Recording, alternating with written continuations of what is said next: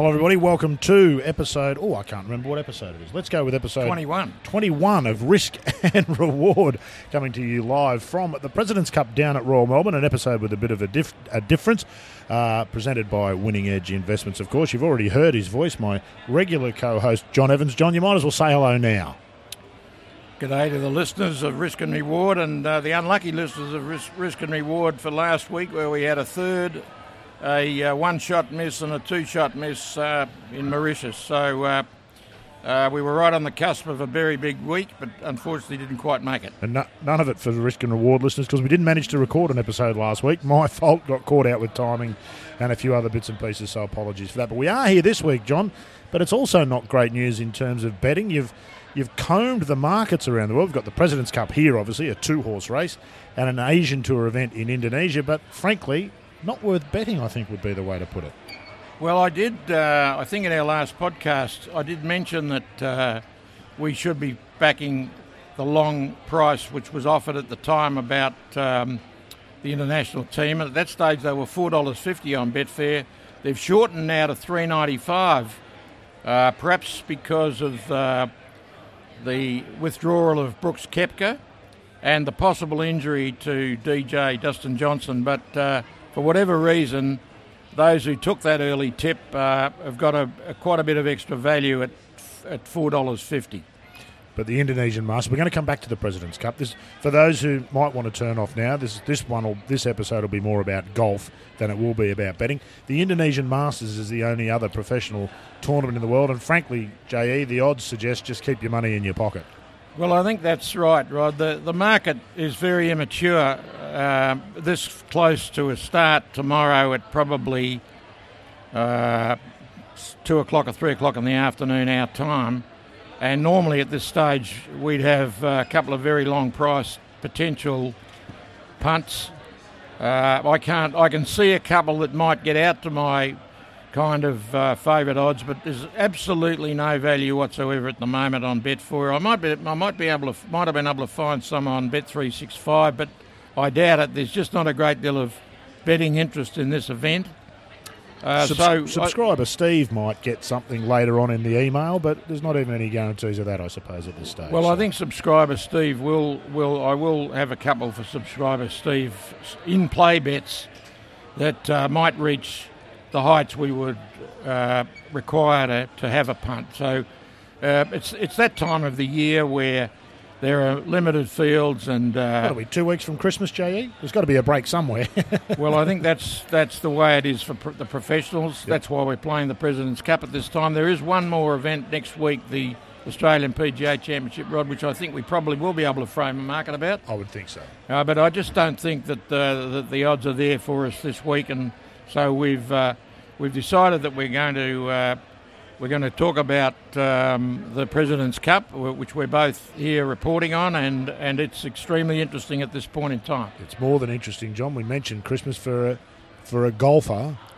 It's like a Christmas gift, isn't it, to be able to walk out the door here, walk a couple of 100 metres, and see 24 of the very best exponents of the game that you could find anywhere in the world, including, as you followed this morning, possibly if not the greatest player of all time, by far the player who has played the best golf ever seen of all time, Tiger Woods.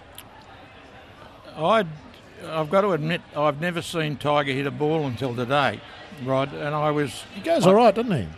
I got up early because I wanted to go out and watch him on the range. So I got up early in the range. I had the top seat. I had a great view of Tiger from behind, and I sat there for the full hour while all the other players practiced, and Tiger didn't come out. So I thought, what's going on here? So I came back into the press tent with a tail between the legs, and I spoke to Jimmy Emanuel from Golf Australia, and he said, oh no, he came out at 6 o'clock and he's already played 9 holes with a couple of other guys, and now he's doing his captain's duties.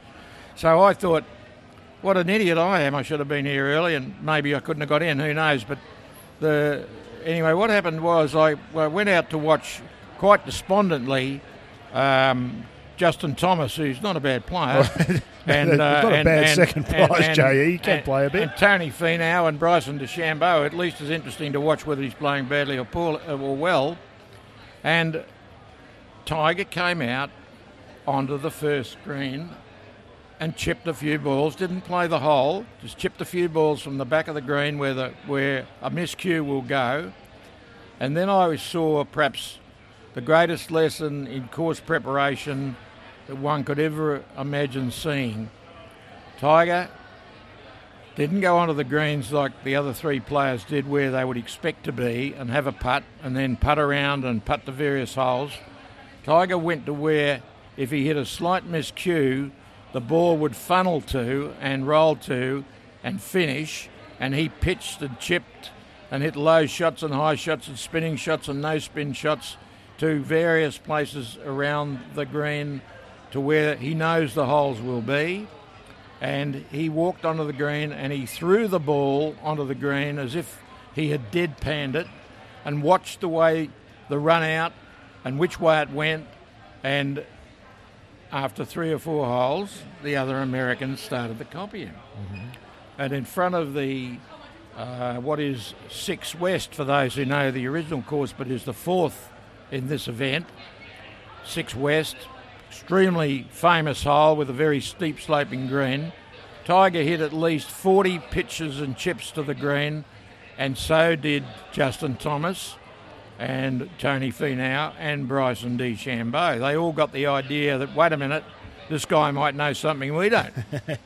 It's fair to say, J.E., you've been around the game for a while. I'm not saying you're old, but I'm not saying you're young either. Have you seen the likes of it? You would have seen, I know you've played with some of the greats of the game. You played here at this very course, if I'm not mistaken, with Lee Trevino in the 70s. Have you seen the likes of what you saw from Tiger today? And I think it'd be fair to say no matter what era he played in, he is just a champion, isn't he? There is something about him that is different to the other players. Well, I went to the vice-captain's press conference, and the reason there's a vice-captain's press conference is they can't have a captain's one because Tiger's still out there working on his game. But what was interesting was that Zach Johnson, Freddie Couples, Steve Stricker, the US vice-captains, and Jeff Ogilvy all referred to Tiger's ability to analyse a course, to work out the various misses, where he should go, what he should do, what shot he should hit, because this golf course has one huge advantage in terms of its ability to test a player that many courses in the US don't. This course tests line and length and flight. And Tiger demonstrated in an hour and a half to me that he understands not only line and length and flight, but line, length and flight with various spins. So he hit a lot of low spinning shots, he hit a lot of low running shots, he hit a lot of low deadpan shots, he hit a lot of high running shots, he hit a lot of high spinning shots. He hooked it from right to left, he hit it from left to right. It was a masterclass, and I can remember playing with Trevino on this very golf course and being unbelievably impressed with his understanding of what the ball did on the ground.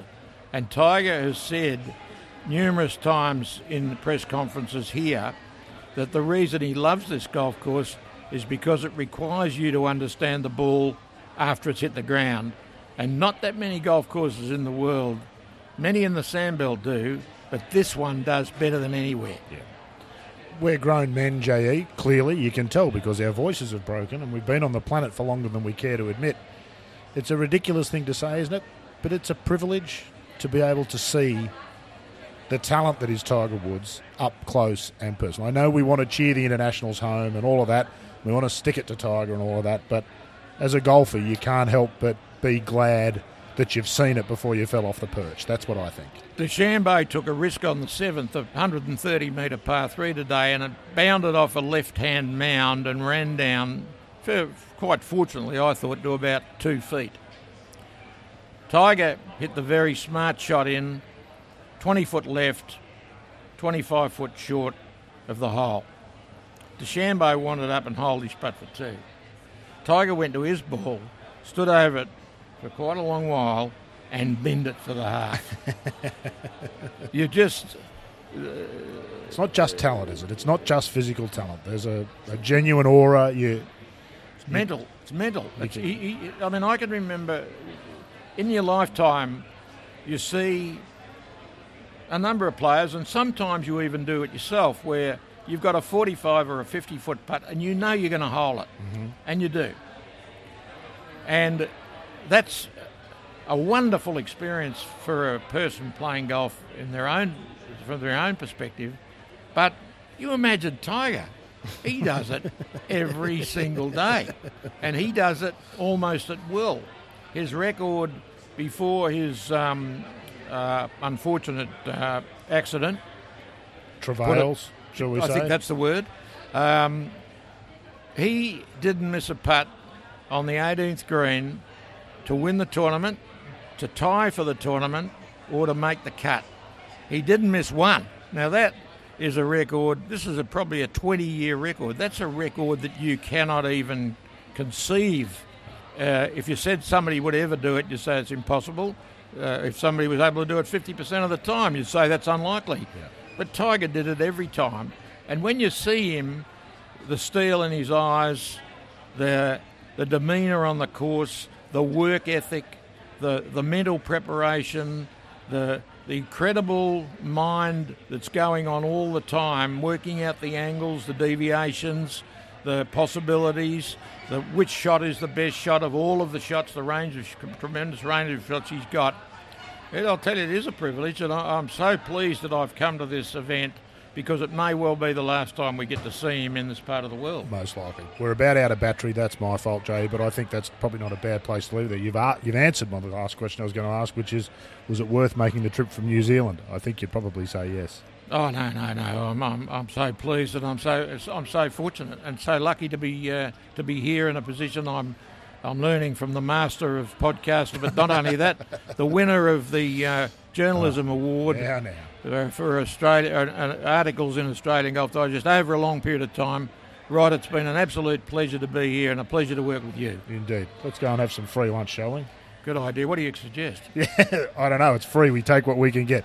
Thanks for that, listeners. Episode 21 in the books. We'll be back next week. Will probably be our last episode for the year, and then we'll see you in the new year. That's it for Risk and Reward.